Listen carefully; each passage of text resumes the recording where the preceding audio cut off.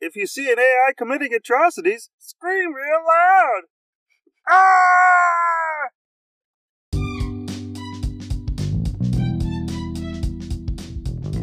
I am Professor Abigail Arbaki. And I am plain old Benton Bach. Old is right. Hey, you youngster. No, but you have a curious history career-wise. It's true. But that gives you all the more to draw from as we discuss the scholarship of technical communication. Pizza delivery driver to engineer to... Let's not forget librarian. Ah, I too was a librarian. Well, not officially. Right, same. But I also got to sit at the desk and tell people to use the self-checkout, so I was really worthless. And now you have swapped the desk for the great outdoors. I have worked my way up in the world to cutting trees. In fact, sometimes way up in the world. Nice. As many as 70 feet up.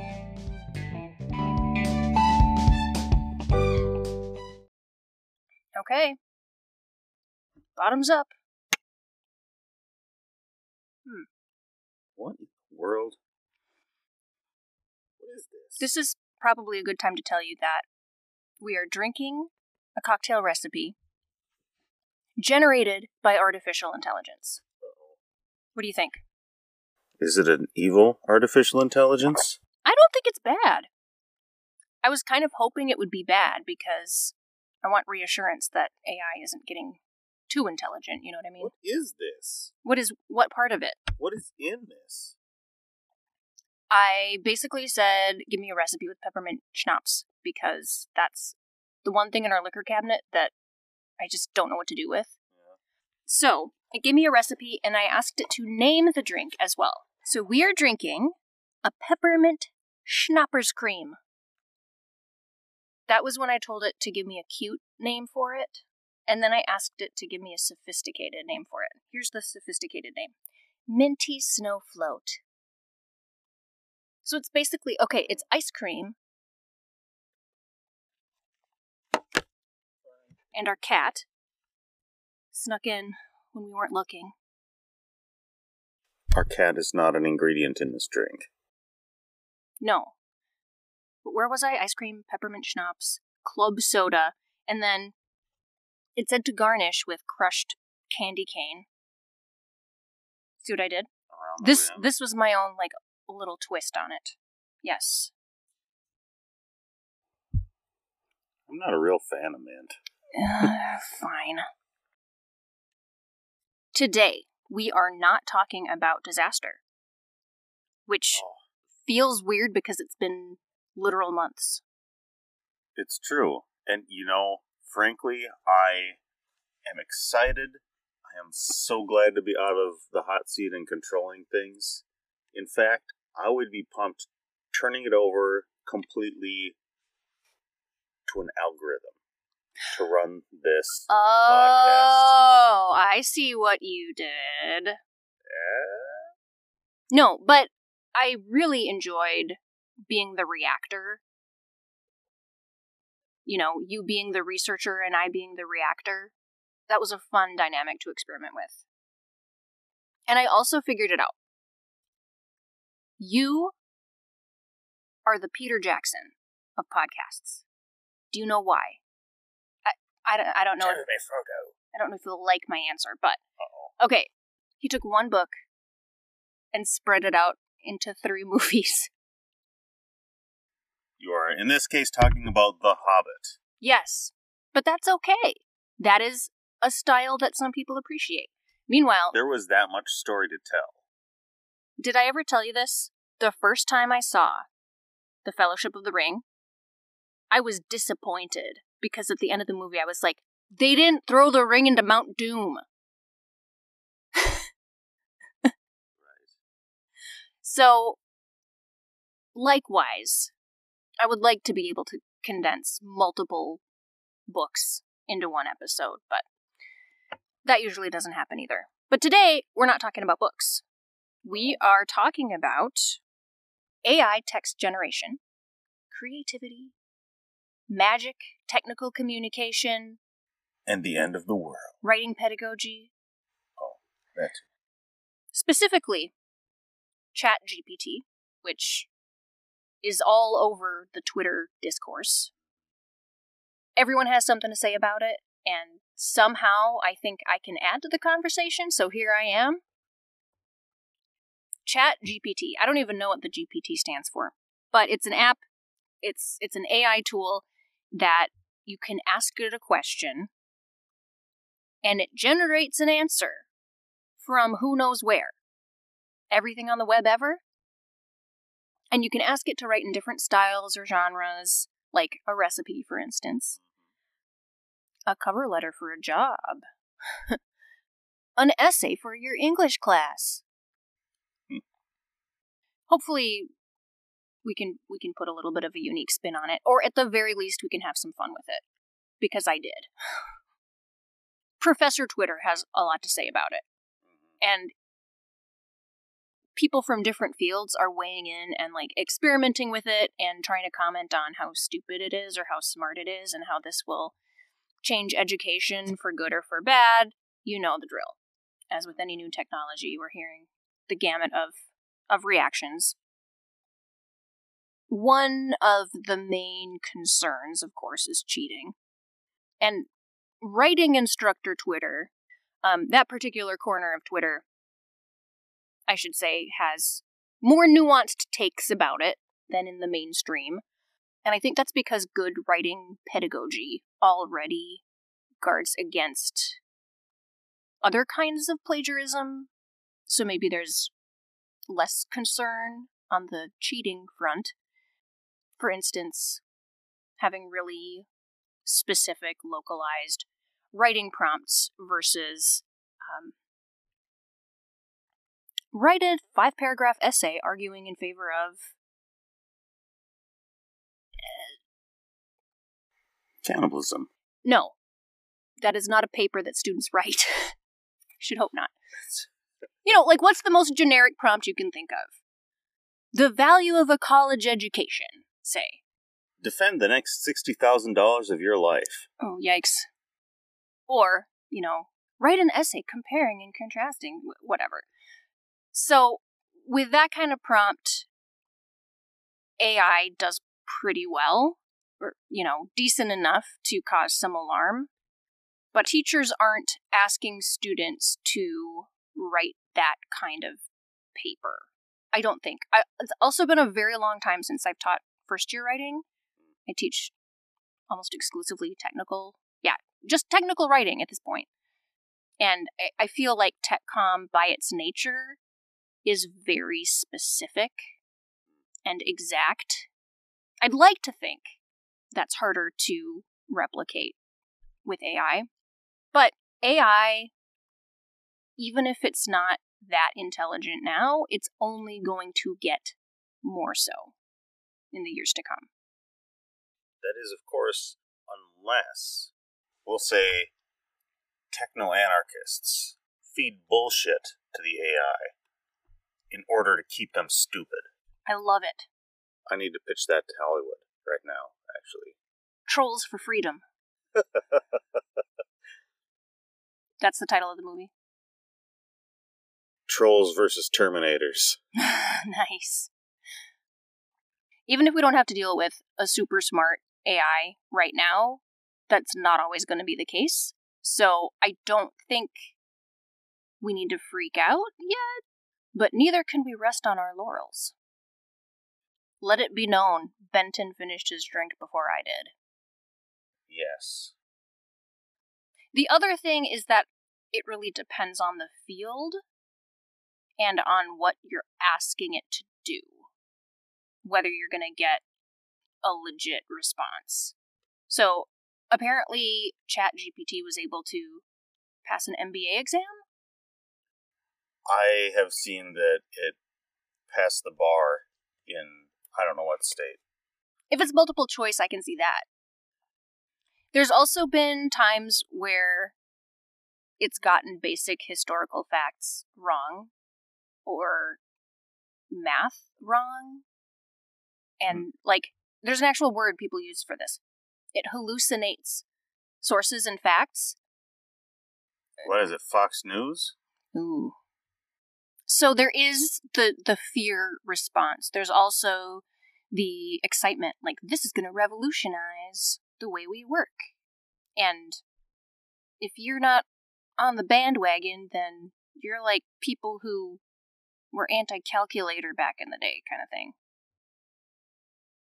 I think that like any technology, yeah, it's going to change the way we work. But what does that mean? Is that a good thing or is it not? I'm honestly most concerned about the labor implications. Because, okay, what was that meme that you were telling me about?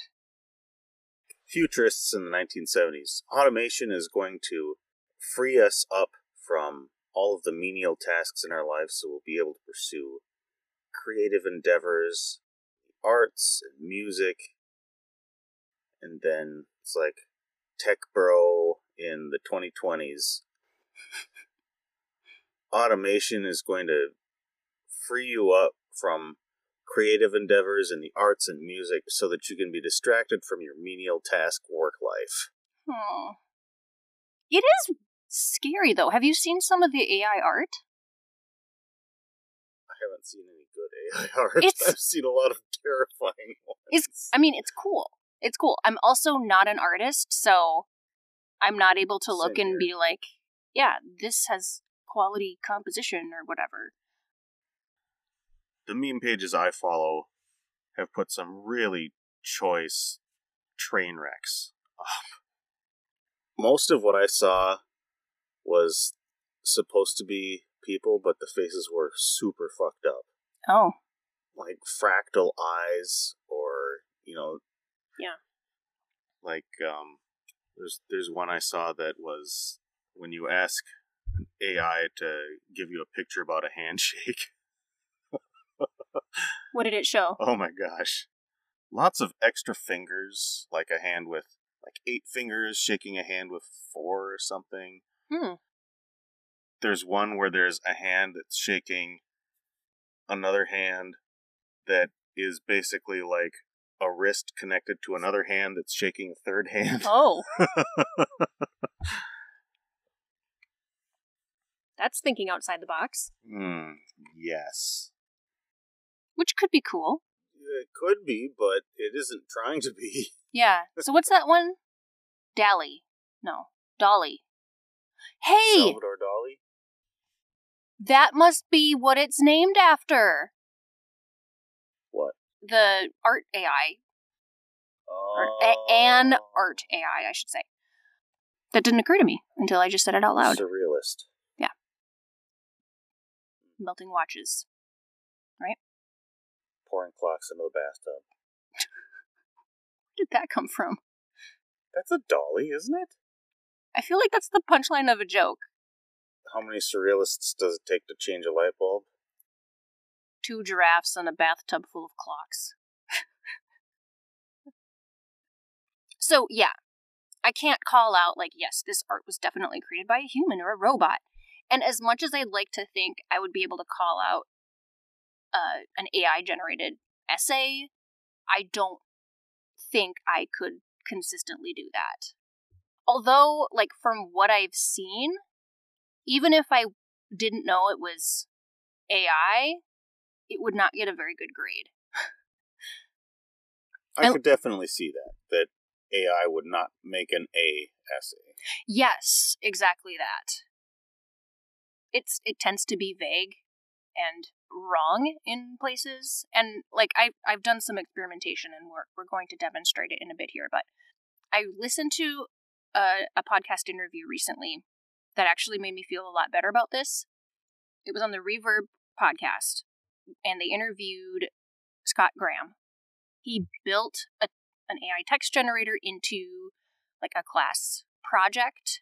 I think he actually said, write your papers using this and then revise it. And he said that the students hated it because it took so much work to bring the writing up to any standard of quality that they may as well have just written it themselves. So that's reassuring to me for the moment. But honestly, I am really glad that there are researchers and instructors out there who are incorporating this into their classrooms and not ignoring that it exists, because it's one of those things. Students are going to use it anyway, and so your writing class may as well be, and probably would be, their one opportunity to think critically about how they're using it. Yeah. So, thank you, innovative professors who are doing that work. I hope that there is room for me to be a little annoyed by the existence of this thing that Certainly requires me to change up, like, projects and academic honesty policy and all that. Like, okay, boomer. oh my gosh. That does really make me sound like a boomer. It's Like, not like I'm somebody teaching the invented- same course again and again. Every time I reteach a course, I change multiple parts of it. Every single time. And I always tell myself, I'm just going to teach it the same way and save myself all this prep time, but I literally cannot. Or I will get bored. And even so, I don't feel like pandering to the whims of AI. But it is fully reasonable to be annoyed that somebody made a thing exist that's going to change your job. Along with that, I think there should be room to be nervous about it, too, in terms of what the long-term consequences might be. Because the way things go in our country, people will settle for a lower quality product if it means they can fire their staff of technical communicators. That is my fear. At the same time, focusing on just the text generation part of ChatGPT, that is a small piece of what technical communicators do. There is so much of a human element to that work that I think cannot be substituted with a machine.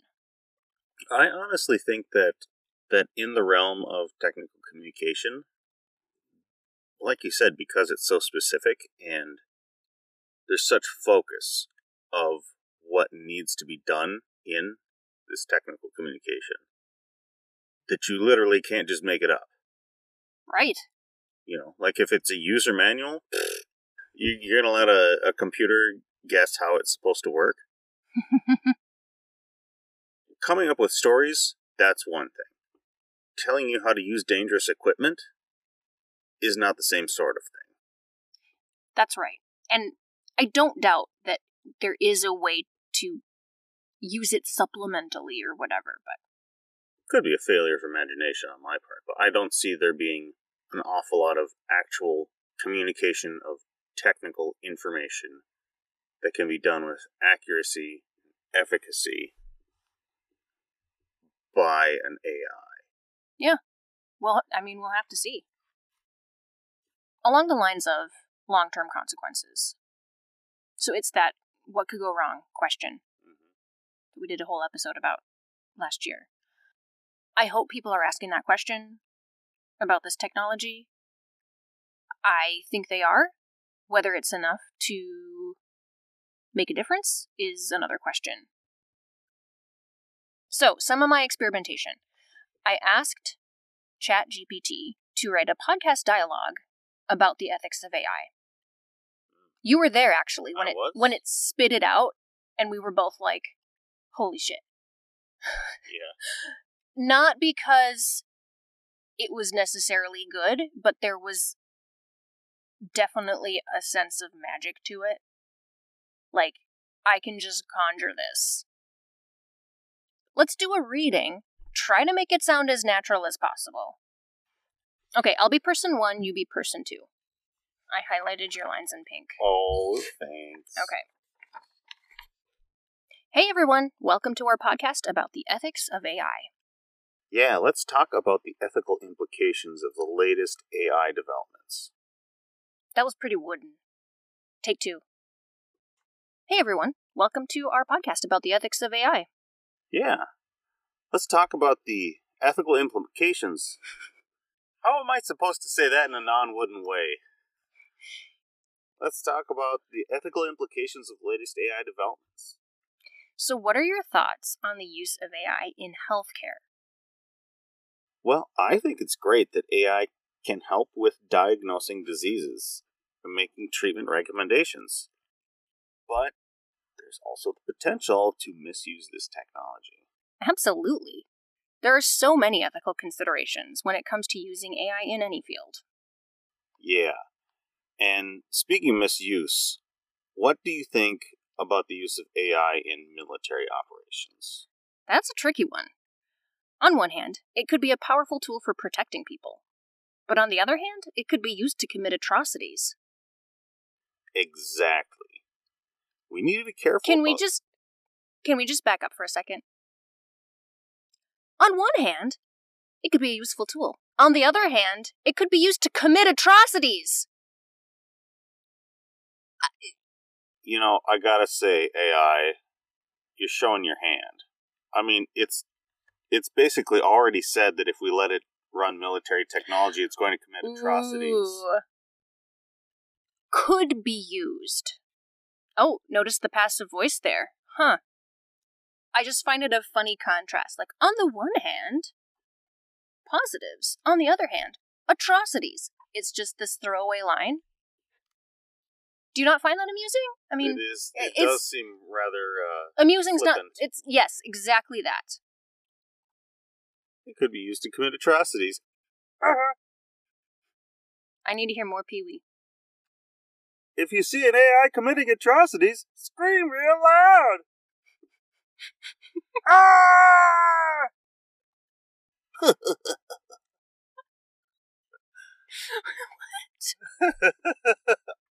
Sorry, I interrupted our very natural sounding dialogue. Exactly. We need to be careful about how we use AI and make sure we're aware of the potential consequences. Absolutely. We can't forget the ethical implications of AI. Well, that's all the time we have for today's podcast. Thanks for listening.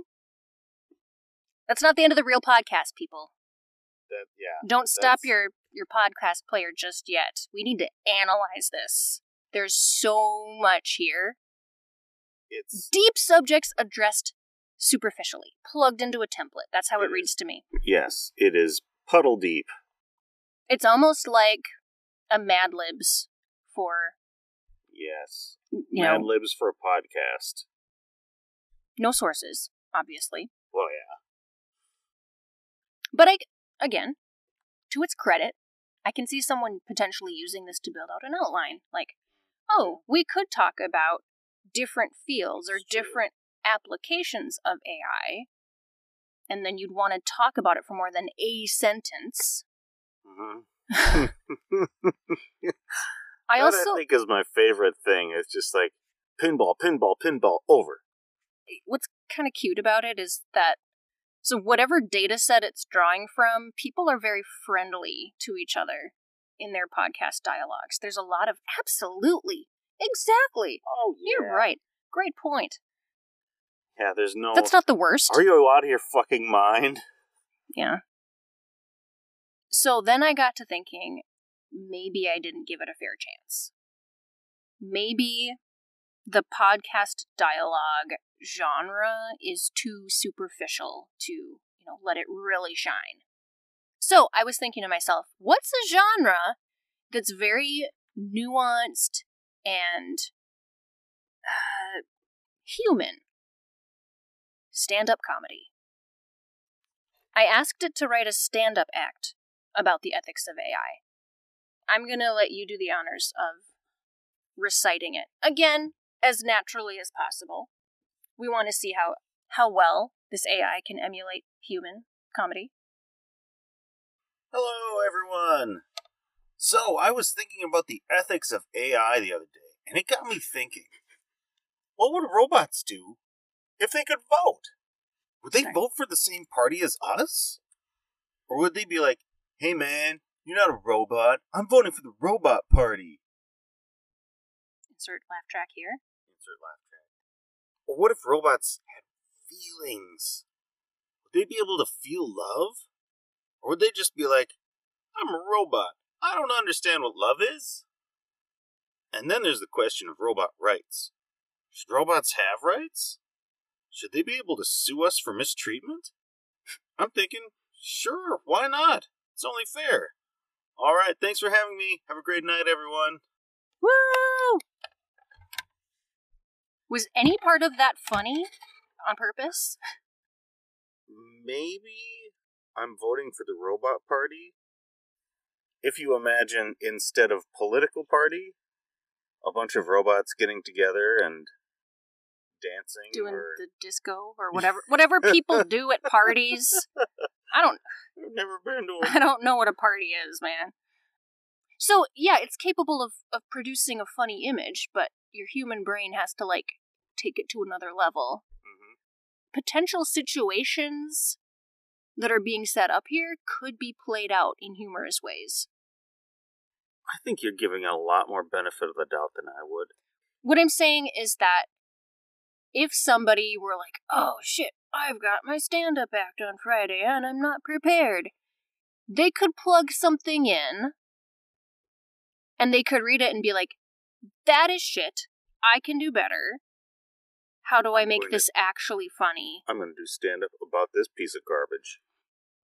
It's got like the sandwich of the intro and the exit of a stand-up routine. And the storytelling, like, the other day I was blah. And then it almost seems like the AI is coming through and trying to advocate for itself. What about robot rights? I mean, yeah, sure. It's only fair. Okay. They should be able to sue us for mistreatment. Looked at through that lens, that is a little scary. I think humor is one of the best tests of how human AI can come across.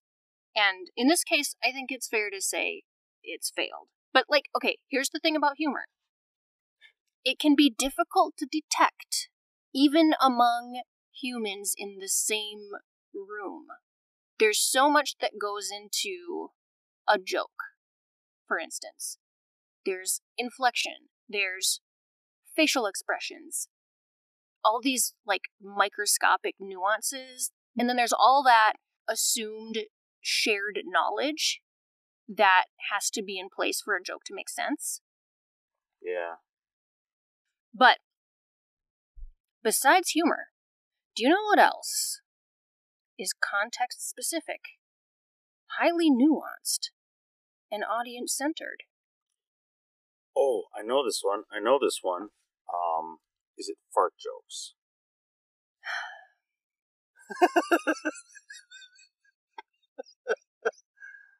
I'm sorry. Technical communication? That's what I'm after. Yay! Yeah, and so, like we were saying before, that's what gives me a little bit of hope that robots. Robots. It gives me some hope that robots aren't going to come steal our jobs in the immediate future. I got curious about AI's ability to write jokes, specifically about topics that you and I, respectively, have a very deep knowledge of, because I wanted to see, can the AI understand this topic in a nuanced way? Or are we just going to get, like, stereotypes or whatever?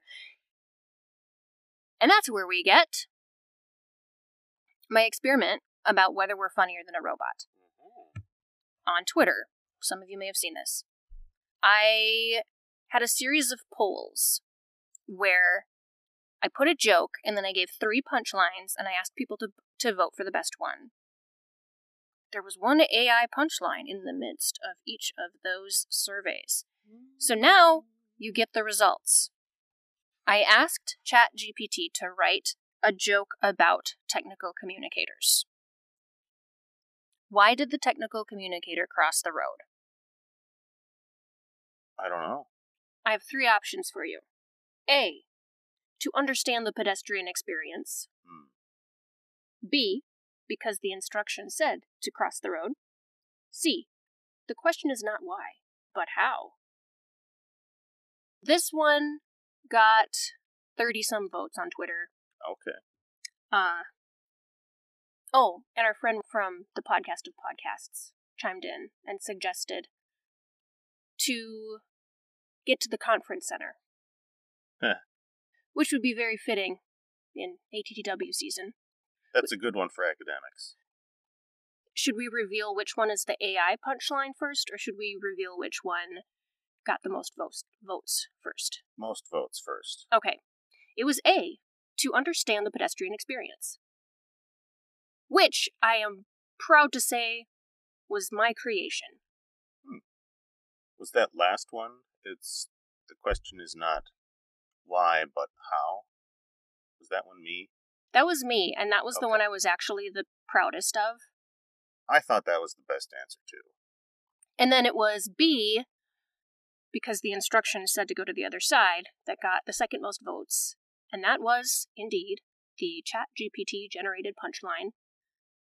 And this was the first one we did, and so it was alarming, because I was like, that's actually a funny punchline. That's a plausible punchline. And when robots are funny, you gotta be a little worried. I'd be more worried if they were militant, but Fair.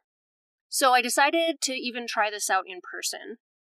So I asked my colleagues at a faculty meeting. So everyone there, TechCom. I figured if anyone is gonna get the joke, it'll be these folks. One person said punchline B was their favorite. Someone said punchline A was their favorite. That was the to understand the pedestrian experience. That was the UX person, wasn't it? Oh my gosh, it was! Yeah, and if I remember right, she said, now that one is really audience-specific and nuanced. And I was like, you know what's up. Shout out to Dawn. And then the other faculty member said, I like all 3 of them. We should say that almost half of the people who answered on that first joke went with A. So in that particular instance, yes, I was funnier than a robot. But I was also less funny than a robot, depending on how you look at it. True. The next joke I put on Twitter was, why don't English professors ever tell jokes in class? A. Because they don't have a sense of humor. Fair. B. Because the Moby Dick jokes write themselves. C. Because they don't want to start a grammar discussion. So this one had fewer participants, so we are less confident in the significance of the results. And the vote was closer as well. Right. It was pretty evenly split, but punchline C got the most votes, 40%. And that was indeed the AI-generated punchline, because they don't want to start a grammar discussion. So apparently what ChatGPT knows about English professors is grammar. Precisely. And the one thing ChatGPT knows about technical communicators is that they write instructions. More accurately, they expect them to follow instructions. Yes! Ooh, interesting! That's what we're gonna get, is we're gonna get superficial... Stereotypical. Exactly. And that can be funny, you know, as someone who is an English professor, and a technical communication professor at that, I am happy to poke fun at myself in these ways. But in reality... What would you guess is the... How much do English professors actually care about grammar? Right. I think if other English professors are anything like me, they're in the field because they love language. And part of what is beautiful about language is that it can change. And that it means different things in different contexts, to different people, in different periods of time. Which means there's an appreciation for what language is, more so than what language should be. That's not to say there are not sticklers out there. Mhm. And again, there are situations where attention to grammar matters more than others. So it is of interest, but the rectitude of grammar is of less interest. Yes. The second punchline, the Moby Dick jokes write themselves. Yes, that was me. Apparently I have the humor of, a 12-year-old boy? I mean, call me Ishmael. What? Okay, that was really, really badly played. That is the first line of I Moby know Dick, that! for anyone who doesn't know.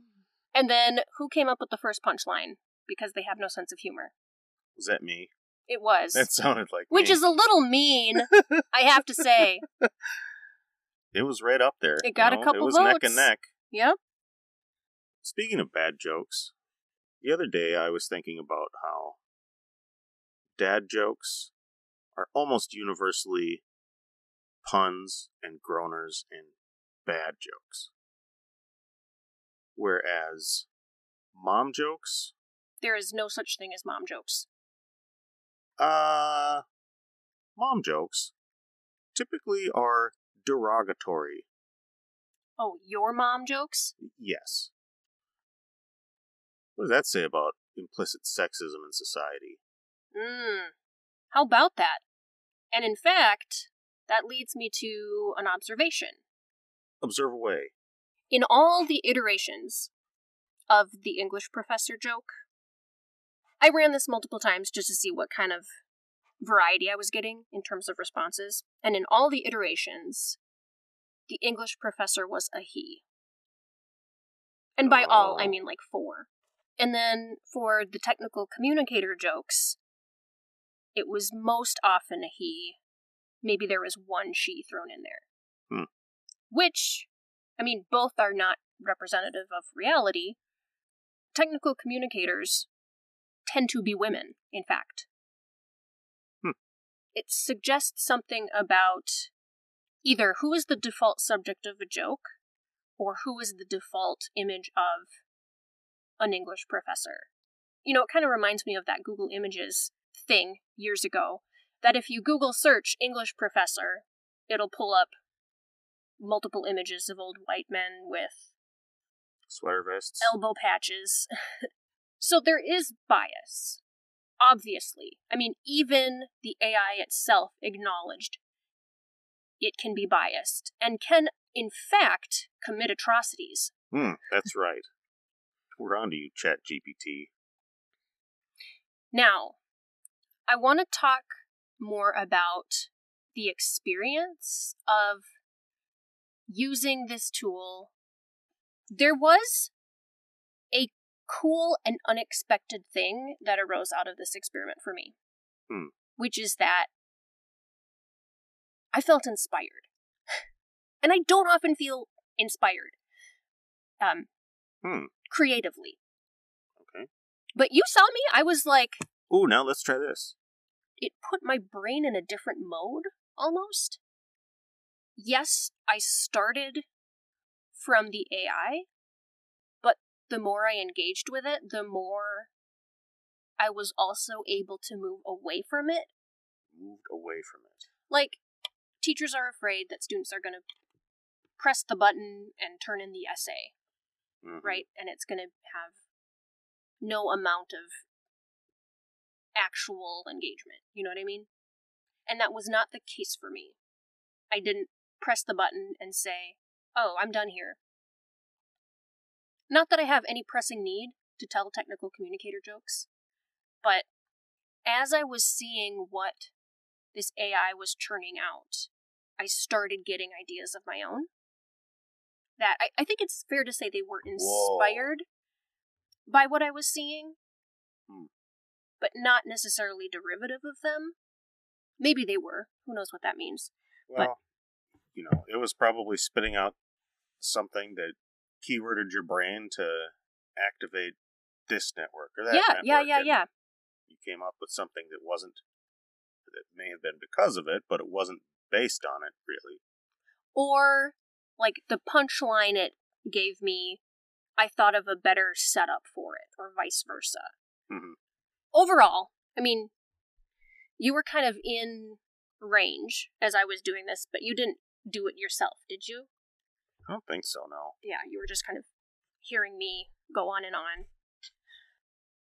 And I mentioned before that there was this sense of magic. Like, you press a button, and it gives you this fully formed thing that you can then critique and take apart and adjust and... Fern? Well, that was exciting to me, but whenever we get that sense of magic with the technology, Mm-hmm. that's a sign to stop and think a little bit. Not to be a wet blanket, but... Well, yeah. I mean, definitely in the case of AI coming up with content, text is absolutely a realm in which it is so bounded that it has a chance. It has a chance. Oh, okay, come on up. It has a chance to figure things out and to monkey typewriter its way into believability. Mm-hmm. The concern I have about it is that what's going on behind the scenes is so invisible. Yeah. Like I mentioned before, I don't even know where this comes from. What kind of repositories is it drawing from? What data sets started it learning? Yes. I mean, even when you're talking about a neural net, that is kind of by definition a black box, but you feed something into the black box, and that isn't unknown. And at least to the feeder. Right. But there is a point at which machine learning kind of takes on a life of its own, and you really cannot backtrace all of the decisions it's made. Right. Now, in defense of black boxes, this was an interesting thought from Graham and Hopkins. They mention the fact that our brains are a black box. We cannot know the intricate processes. Brains were the original neural net. But that doesn't mean we discount its output. And sometimes we do, but... Indeed. As we should. Mm-hmm. But I think it was just an interesting point. I think that it's very much a form of the uncanny valley. At a certain point of getting close, but not exactly, they're just too unnerving, and it freaks people out. I think that specifically in this case, since it's, like our brains, a black box, that information goes in and unpredictable information comes out, it behaves like a human. If it wasn't for the lightning fast reply, when you ask it for something complicated, you would think there might be someone on the other end of this conversation responding. I mean, that's in the title, Chat GPT, right? It's supposed to feel like you're having a conversation with someone in a way. And so you frame your prompts in almost a conversational way. And when you think of Google, more and more, Google has gotten better at interpreting like the conversational kinds of search phrases people might put in, natural language processing. But at least with Google, you still have some agency because it gives you options. Yeah, you choose where it brings you. It gives you choices of where it can bring you.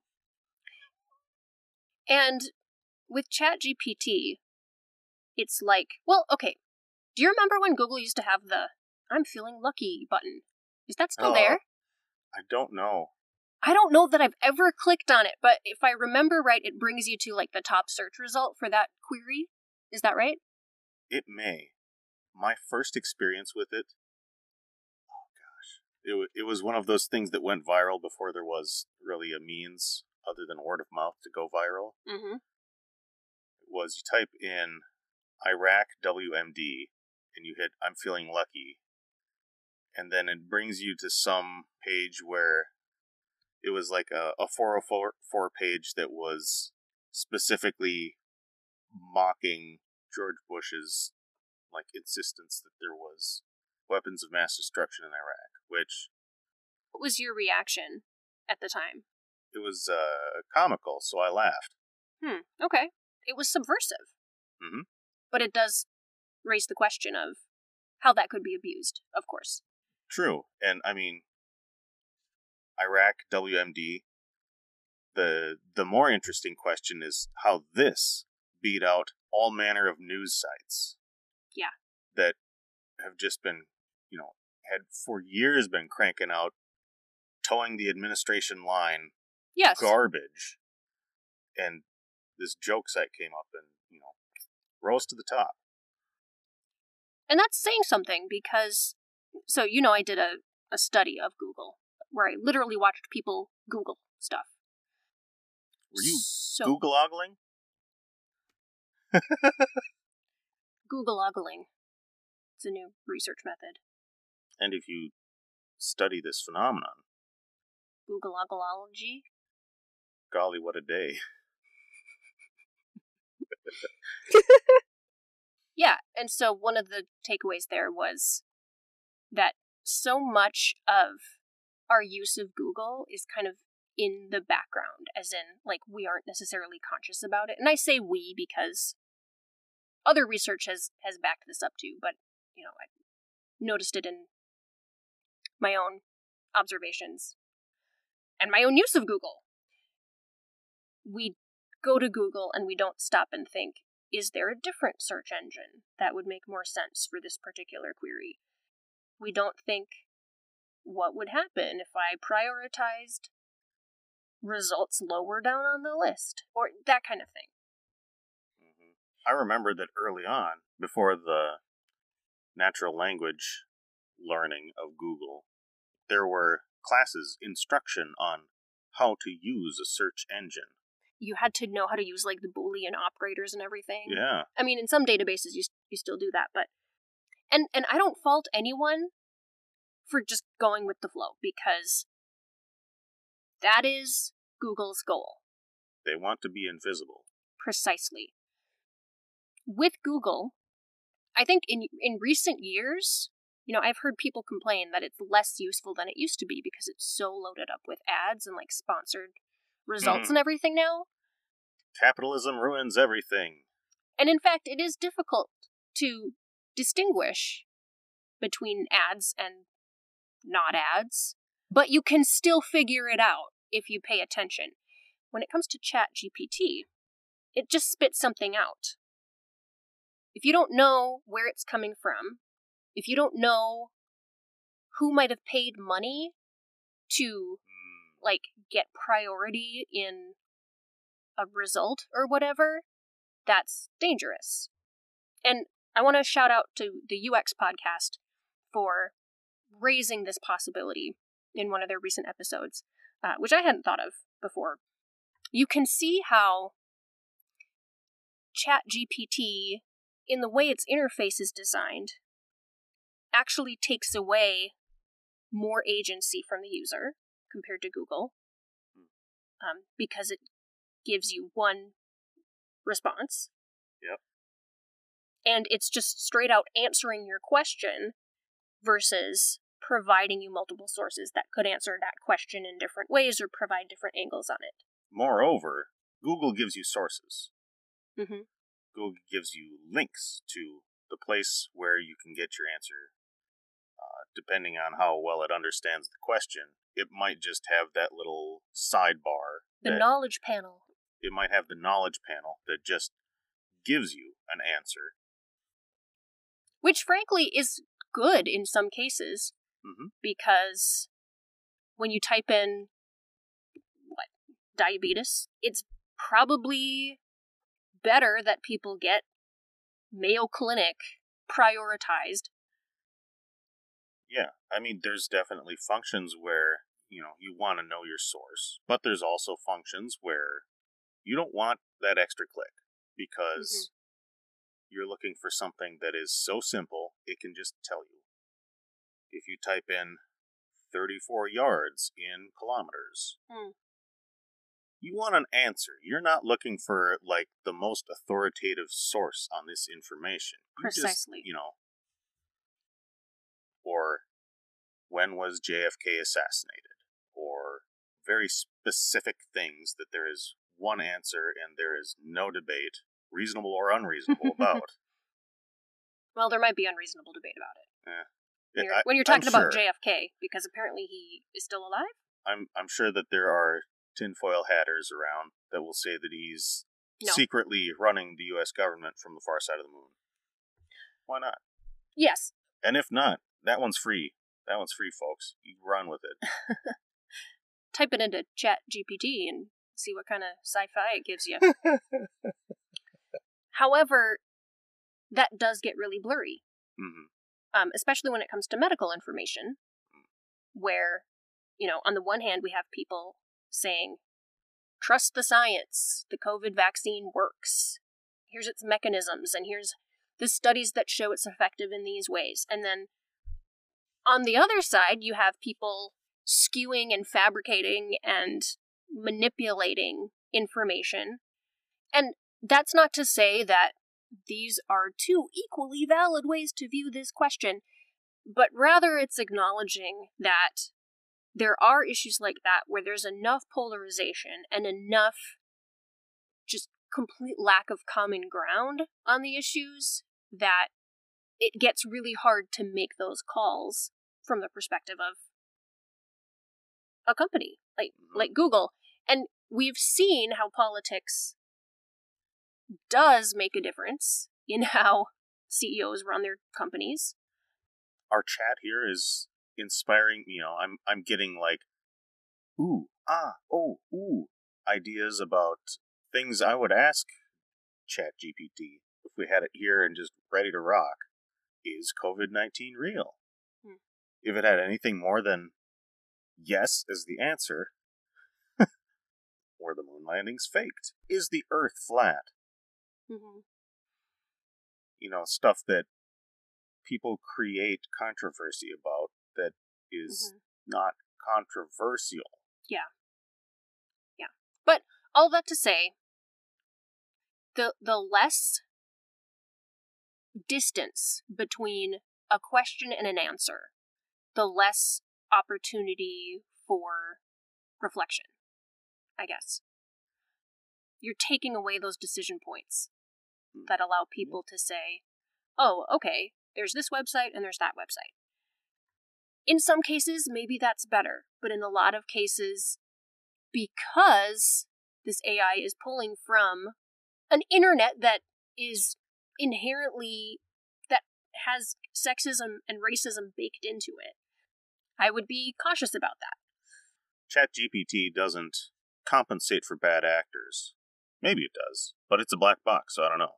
Maybe it has a way of, even understanding the bad actors exist. I have seen people post results where someone will ask ChatGPT to, this is hypothetical, but in the vein of saying, write an essay in praise of Adolf Hitler. And it'll come back and say, nope, not doing that. Which... that sounds like a human said, okay, we want to make sure it does not do this, because we don't want them to come with pitchforks and torches to our house. Yeah. Like, someone is asking that question, what could people do to abuse this tool? Mm-hmm. But people are endlessly imaginative when it comes to ways to exploit technology. So I don't... And people. And I don't know that, an individual organization is going to be able to keep up. So all that to say, I think the role of writing instructors at this point in time is to, again, acknowledge that this thing exists, acknowledge the fact that students are probably going to use it, but talk about the importance of algorithmic literacy and kind of having those checkpoints for reflection rather than just inherently trusting it because it's technology and it materializes text like magic. So that's that.